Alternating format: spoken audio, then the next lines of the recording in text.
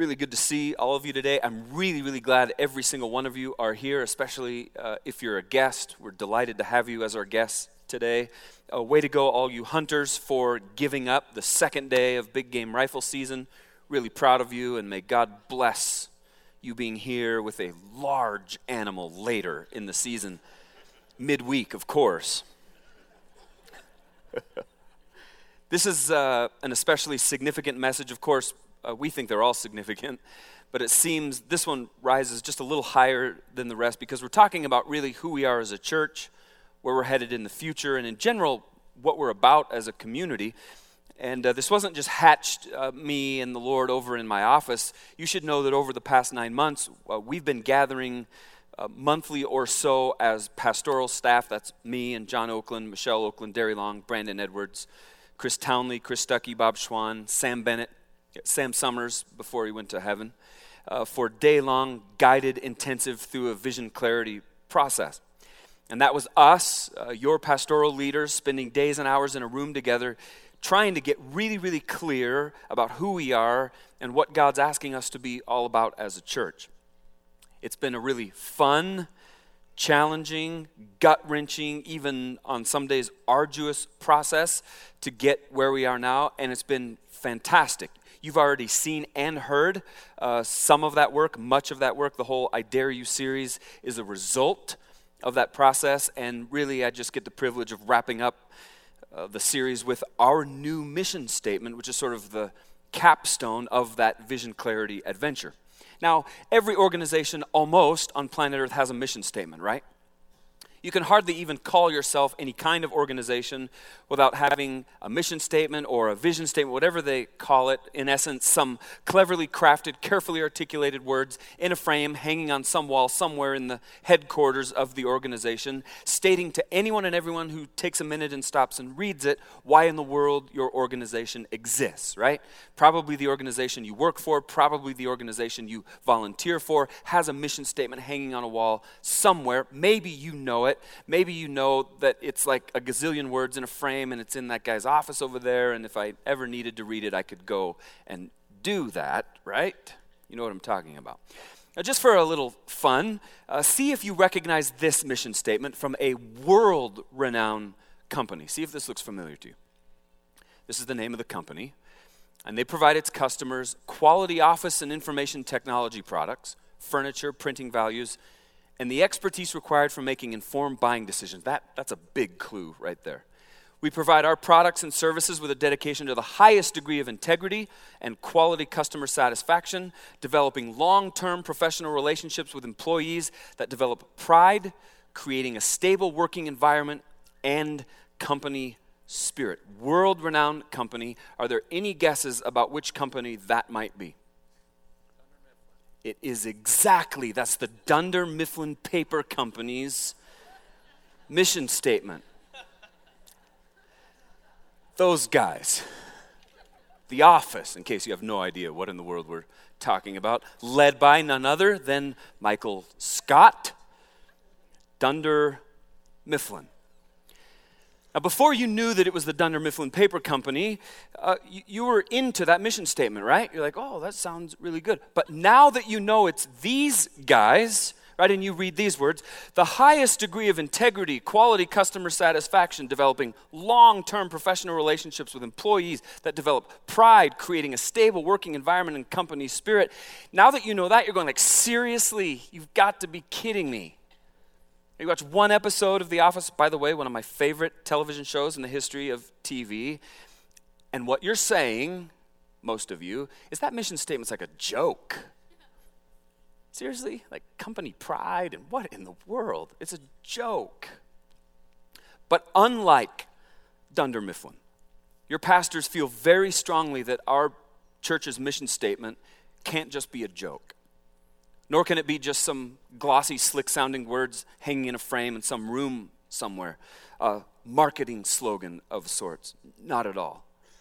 We feel really strongly that our mission statement has to come out of God's work in us and express to the world God's continuing work through us. All of us. Like you and you and you and you get all of us. Every single one of us, which is the genesis of our landing with this as our mission statement. Daring to create space for all people to dig out who God made them to be. Daring to create space for all people to dig out who God made them to be. 16 words, lots going on in there, which is why I'm going to spend the remaining time we have together unpacking what that mission means for us. You probably noticed already the title of this entire message series comes from the very first word in that mission statement, that word daring. We're quite energized by that word. We chose it very, very carefully because we're convicted that one of the hallmarks of faith in Jesus Christ ought to be our venturesome boldness, which, by the way, is the definition of the word daring. Venturesome boldness. And let me ask you this question. When was the last time your faith in Jesus Christ, your trust in God, caused you to step out in venturesome boldness? When was the last time your faith in Jesus Christ, your trust in God, caused you to have to step out in venturesome boldness? And I'm certain what's happening with you, the same thing that happened with me. I asked that question. Your and my mental gears start turning, and we're thinking, well, when was it? But understand, the intended nature of faith in Jesus Christ is such that no one who claims his name, none who calls themselves Christian none of us should ever have to rack our brains to think of the last time our faith looked, acted, felt daring.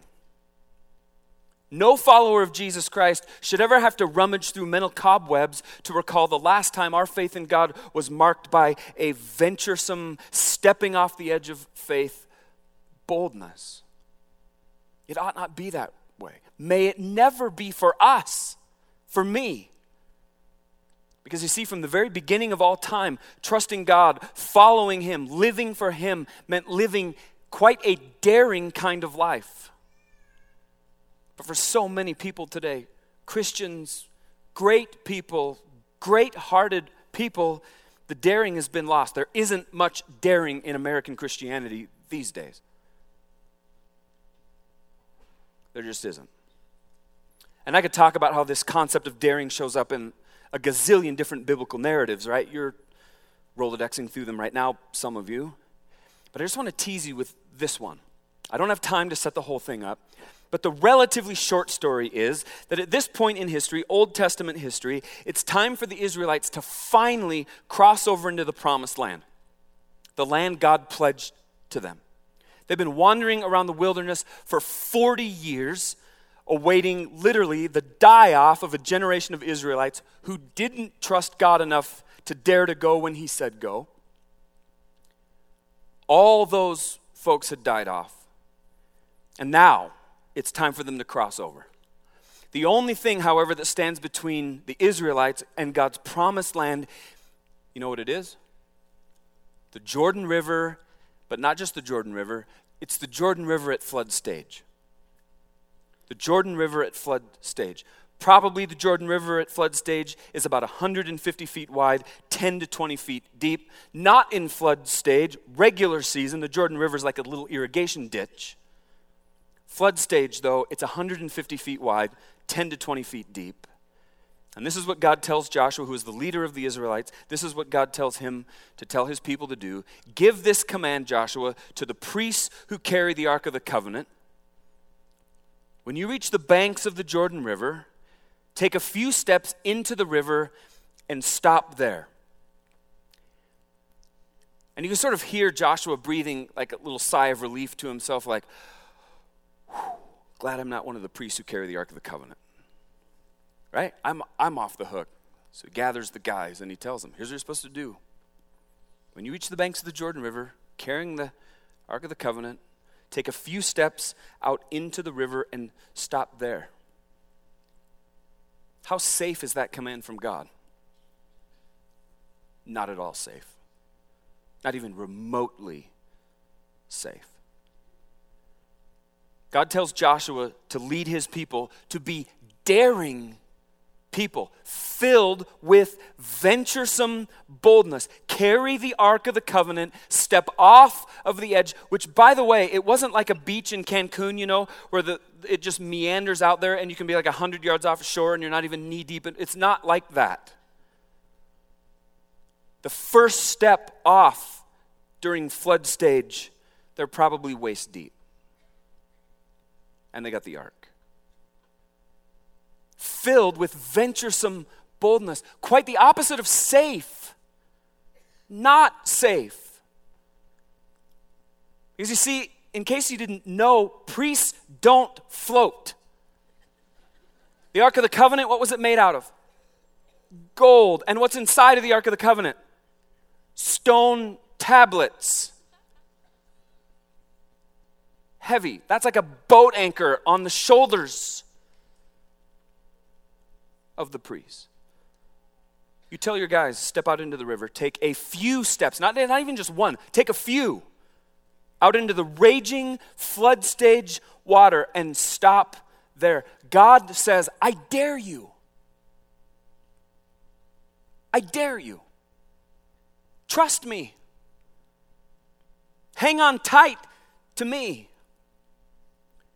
And it's the essence of what it means to follow Jesus Christ. Our lives are to be marked by venturesome boldness, not just warm-seated safety. Will you be daring?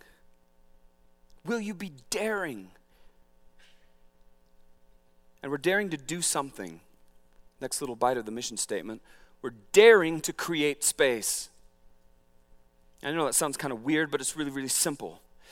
You know this in your life, that when you create space for something, you're setting apart time, you're setting apart resources, you're choosing to prioritize the thing that you're creating space for, you're allocating emotional and spiritual room for something in your life. And let's just get it out on the table. When we create space for one thing, we're likely going to have to revoke the space that some other things have had in our lives. Because we can't do it all. Now this sounds really tricky, but Jesus models this space-creating thing for us, and it's really, really simple. I know you've seen this triangle a bit. I'm going to take you through it again because I don't think we can hear it enough. The first space that Jesus models so well for us creating is the up space, the vertical, intimate, relational space with God. Luke chapter 22, starting in verse 39, Jesus models this up kind of space that we are daring to create. Then, accompanied by the disciples, Jesus left the upstairs room, went as usual to the Mount of Olives. There he told them, that's the disciples, pray that you will not give in to temptation. He walked away about a stone's throw, knelt down and prayed, Father, if you're willing, please take this cup of suffering away from me. Yet, even as I say that, yet, I want your will to be done, not mine. Then an angel from heaven appeared and strengthened him. He prayed more fervently, and he was in such agony of spirit that his sweat fell to the ground like great drops of blood. Jesus went out as usual to the Mount of Olives. It was a regular occurrence for him to go and create this up, personally intimate space with his Father. And that up space, that up relationship was as fundamental to Jesus Christ as breathing was. I heard one guy say it this way: Jesus inhaled his Father's presence so that he could exhale his Father's will. He inhales his Father's presence so that he could exhale his Father's will. And Journey, we're inviting every single one of us to dare to create space for our up relationship with God. It can't be neglected. But up isn't the only relationship we're creating space for. We're also daring to create space to be in relationship with some close-in disciples and friends with whom we follow Jesus and do life with. Again, Jesus teases this out for us. He shows us what this looks like in part. John chapter 21. Later, that's after the crucifixion. This is after the resurrection. Jesus is just sort of showing up in his resurrected form here, there, and everywhere. And so he had appeared in a few places, and then later, after those, he appeared again to the disciples beside the Sea of Galilee. And this is how it happened. Several of the disciples were there: Simon Peter, Thomas, who was nicknamed the Twin, Nathanael from Cana in Galilee, the sons of Zebedee, 2 other disciples. And Simon Peter says, this has all been very brutal, what we've been through in the last few days. Very difficult. I don't know which way is up. And so I'm going to go back to what I know, and that's fishing. I'm going fishing. The other guys are like, I don't have anything better to do, so we'll go too. And so they went out in the boat, and they caught nothing all night. At dawn, Jesus was standing on the beach. But the disciples couldn't see who he was. He called out, "Fellows, have you caught any fish?" He's like mocking them. "Have a good night fishing, boys?" "No," they replied. And he said, "Throw out your net on the right-hand side of the boat. You'll get some there." So they did. And they couldn't haul in the net because there were so many fish in it. Then the disciple Jesus loved said to Peter, "It's the Lord." When Simon Peter heard that it was the Lord, he put on his tunic, for he had stripped for work, jumped into the water, headed to shore. The others stayed with the boat, pulled the loaded net to the shore. For they were only about 100 yards from shore. When they got there, they found, what did they find? Breakfast waiting for them. Breakfast on the beach. Fish cooking over a charcoal fire, bread.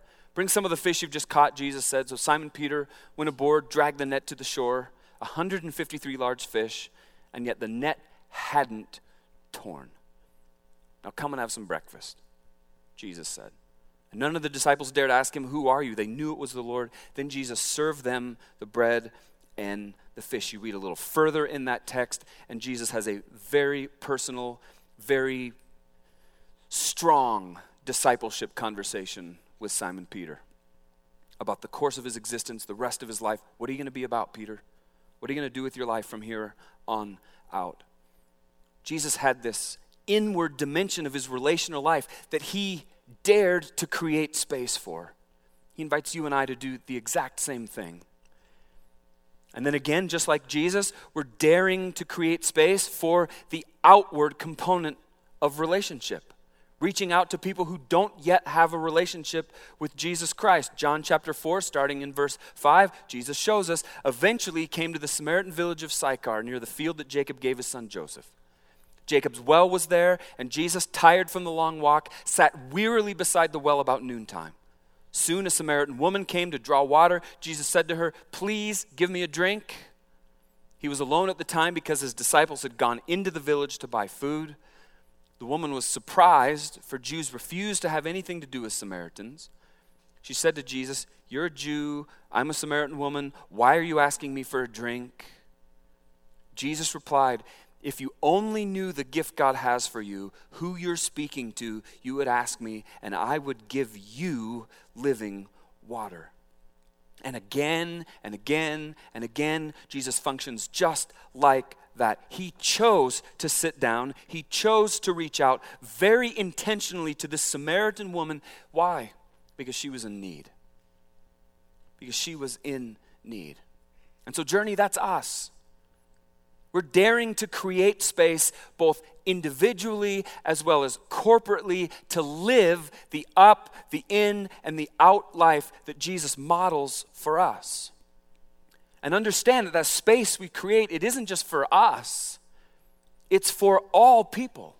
Next bite of the mission statement. It's for all people. It's for everyone. Jesus Christ could not have been more clear about this. Matthew chapter 28, verse 19, the Great Commission. Jesus says, "Therefore, go and make disciples of all the nations, of all the people." Everyone. Go and make disciples of everyone. No one is excluded. It's not a clique. It's not us four no more. Everyone is invited to the discipleship relationship with Christ. Everyone. And so you ask the question, if we're daring to create space for all people, what in the world are all those people doing in the space we're creating? 2 words now. Well, I'm going to put an ing. They're digging out. They're digging out. And those 2 little words, dig out, as they show up in the mission statement, created some of the most animated and impassioned conversation among your pastors in those vision clarity sessions. We wrestled and struggled and grappled and wordsmithed and thesaurusized. That's not a word, but I just used it like it was. Because we wanted to say what it is that the Lord has compelled all of us to feel so strongly. We wanted to say it very, very carefully, very carefully. And it goes like this. People, all people, you and me, all of our staff, all of our pastors, every single person on the planet is born stained, tainted by something called original sin. You can blame Adam and Eve, but if it wasn't them, it would have been me, so, No one is exempt from that stain, that taint.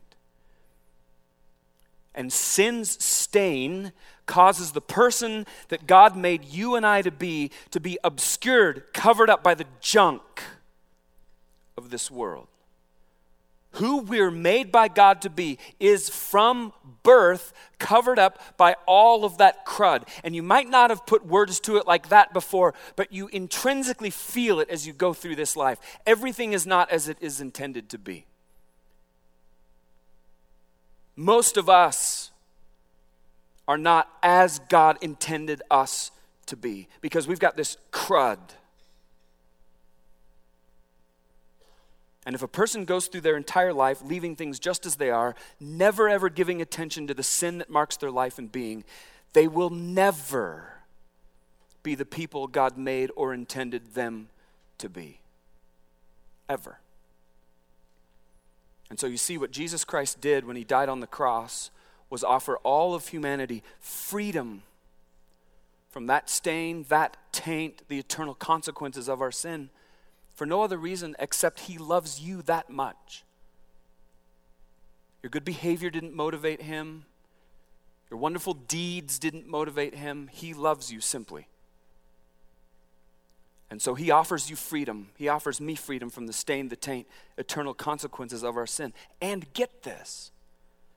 Just because a person has asked forgiveness for their sin and has been forgiven by God for their sin, it does not automatically mean that they are walking in the fullness of everything God intends Christ's freedom to bring them. Just because you prayed a prayer once, just because you raised your hand once or twice or even 25 times, it does not mean that you are walking in the fullness of everything God intends Christ's freedom to bring your life. Rather, Christ's forgiving death, his forgiving burial, his forgiving resurrection gives people, you and me, everyone on the planet, the starting place wherein the Lord begins to partner with you and me, here's the words, to dig out and dig through all of sin's taint and all of sin's crud and all of sin's damage so that you and I can be everything God intends for us to be. And I don't care who you are, we all have digging to do with the Lord. Salvation is just the starting place. It's not the finishing place. It's not the middle place. Salvation and forgiveness is just the starting place. And Jesus shows us exactly what this digging looks like. Now, understand, Christ wasn't at all encumbered by any sin whatsoever, but he shows us a bit what this digging looks like. Back to the Luke 22 text. Again, here it is. This is the Mount of Olives scene. Some people call it the Olive Garden scene, but really it's the Mount of Olives. Then accompanied by the disciples, Jesus left the upstairs room, went as usual to the Mount of Olives. There he told them, pray that you will not give in to temptation. He walked away about a stone's throw. He knelt down and prayed. And here's how he prayed. Father, if you're willing, please take this cup of suffering away from me. Yet while I'm asking you to take that cup of suffering away from me, I want your will to be done, not mine. And then an angel from heaven appeared and strengthened him. He prayed then more fervently, and he was in such agony of spirit that his sweat fell to the ground like great drops of blood. That's Jesus Christ. It's a snapshot of Jesus Christ, the one and only Son of God, part of the Godhead, part of the Trinity, digging with his heavenly Father to the depths of his soul on a quest to be entirely and absolutely certain that there's not anything in him that's hindering God's will and God's plan to coming to fruition through his life. He doesn't want anything to get in the way of God's will. We're gonna dig.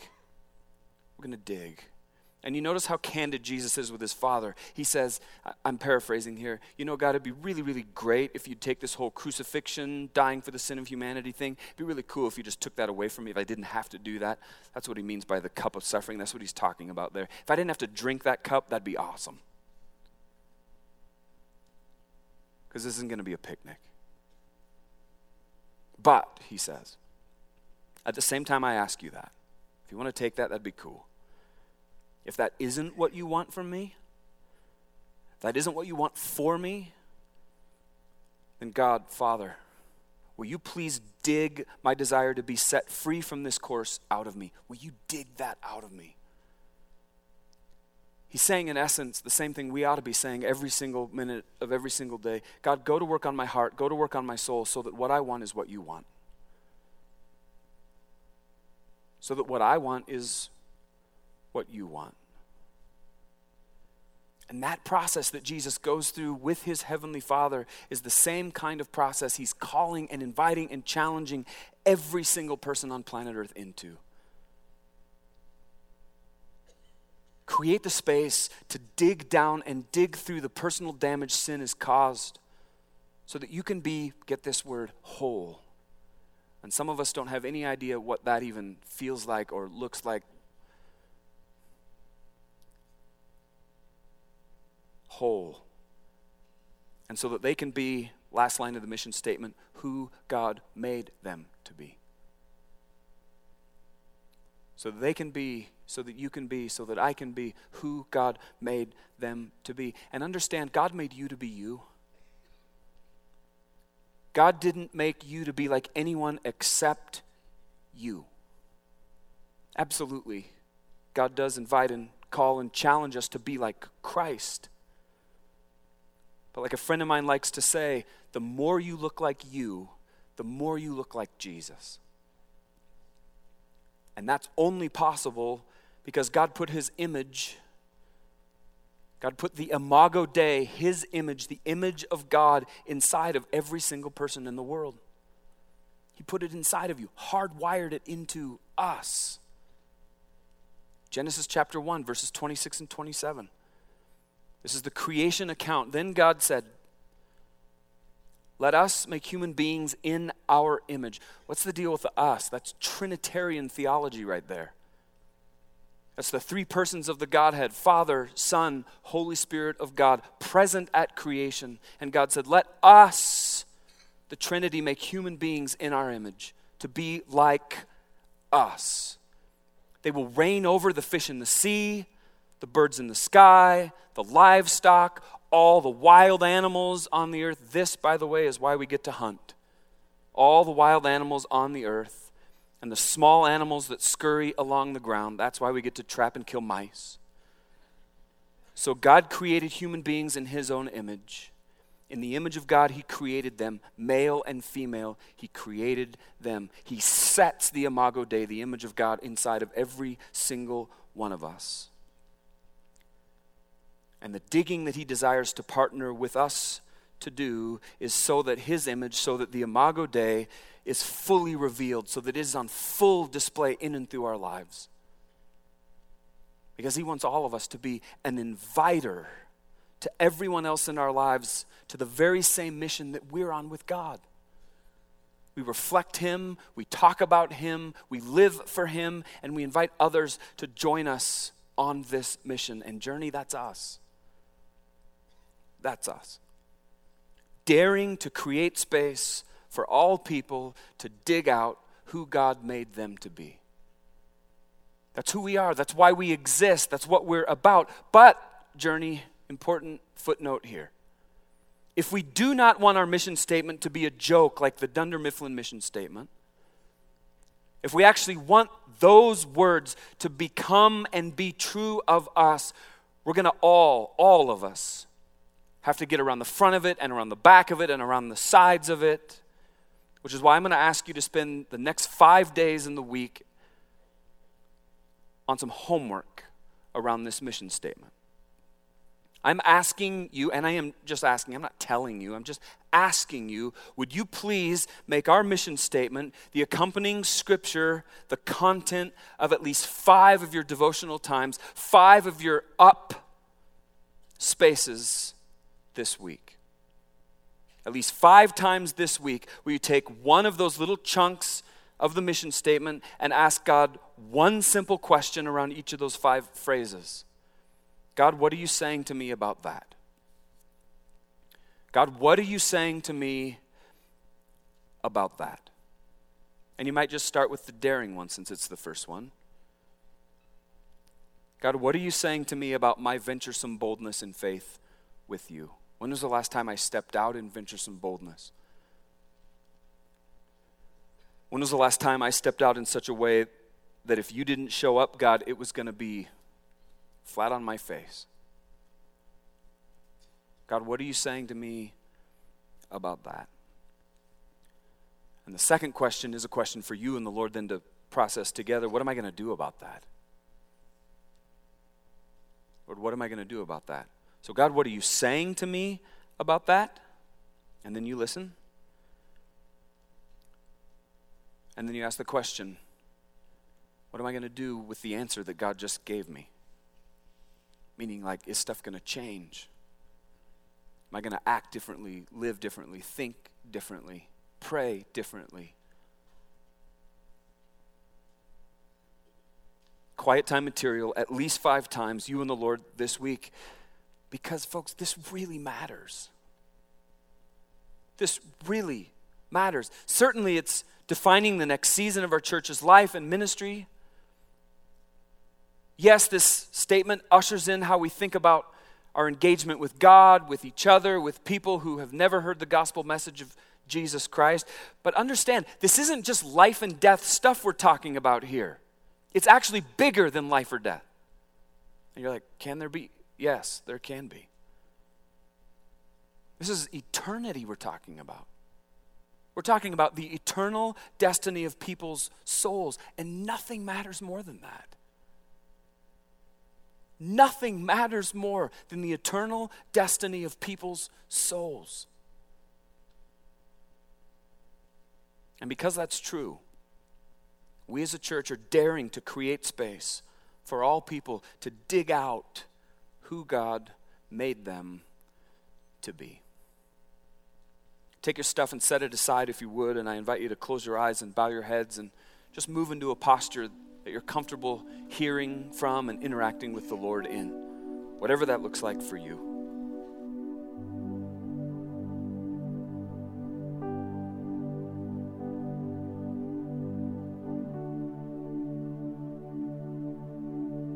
And with your heads bowed and eyes closed, I'm just going to invite you to camp out for a few moments with the Lord on the piece of that mission statement that you think the Lord has the most to say to you about. What is it? What piece is it?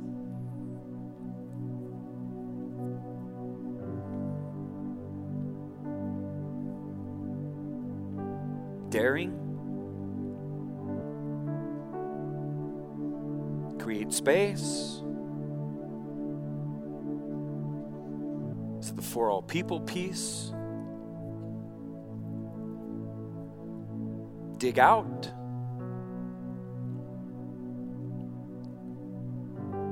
Who God made, let's personalize it, you to be. Which one is it?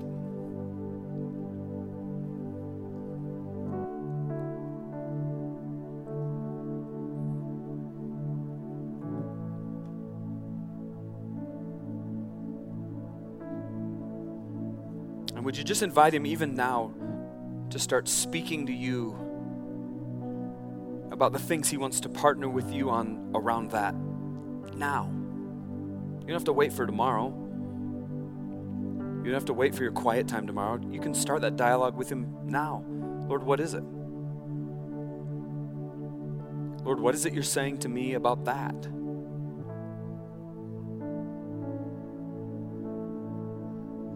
And then you just open your spiritual ears wide and let him speak.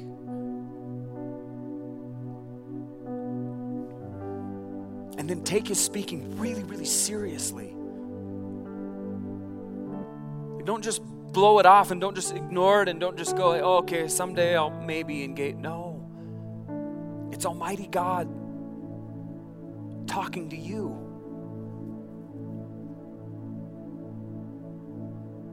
And what are you going to do with that? What changes? What changes?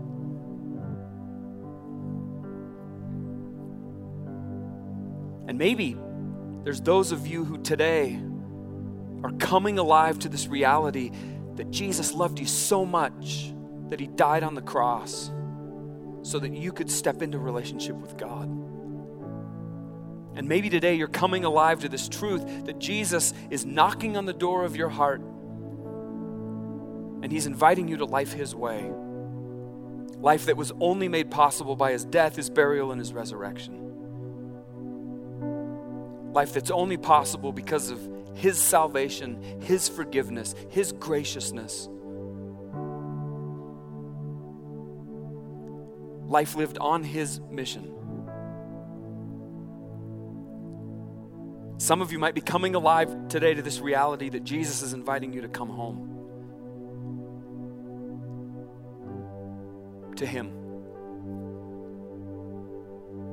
And be the person that you were made to be from the very beginning of time. And if that's you today, do not let this moment pass.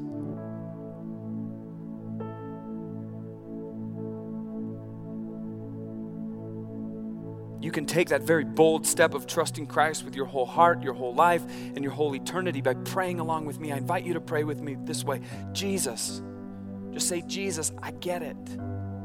I'm a sinner, utterly incapable of saving myself. I've been trying for a long time. I've been trying, God, to show you that I'm good enough, that I'm strong enough, that I'm smart enough. I'm not ever going to make it. I need you. And so by faith, Jesus, I receive your gift of salvation. I trust you as Savior. I trust you as Lord. And I thank you, Jesus, with everything in me for dying on the cross for my sin. Thank you, Jesus, for rising from the dead. I trust you, Christ, with everything. Here's my life. Here's my heart. And if you're stepping into saving faith in Jesus Christ today, that is the biggest deal in your entire life. Nothing matters more. Nothing carries more weight. And because that's true around here, we invite people to tell us when they make this momentous decision. And I'm going to ask you to do that with me. Every head is bowed, every eye is closed. Nobody's looking around this room. It's you, me, and God right now. And if you prayed with me just then to trust Christ, you be really bold and would you just slip your hand up and lock eyes with me and just let me acknowledge that decision? You can do it. Yes, absolutely, sir. Yes. And you, yes. And you, yes. Yes, and you, yes. And you, yes, sir. Absolutely. Yes. And to my far, yeah, absolutely.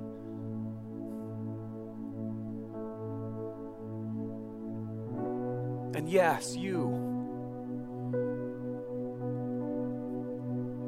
And you, yes.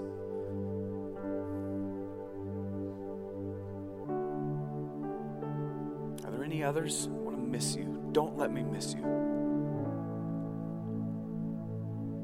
You, yes.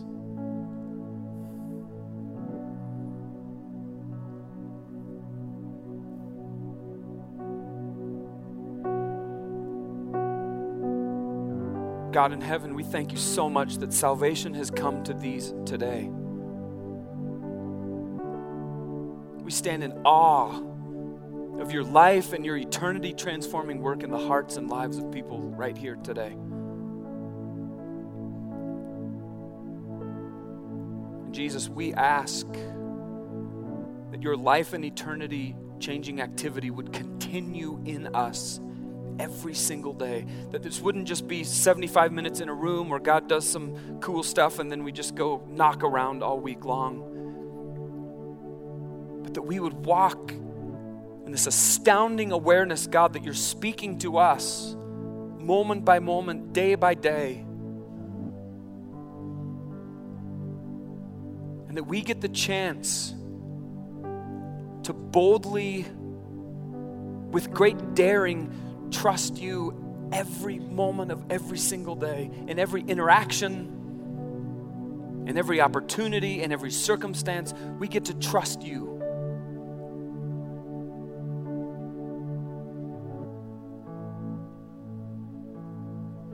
And God, that ruthless trust would be the defining feature of our lives in you. You are so good. And God, we love you so much.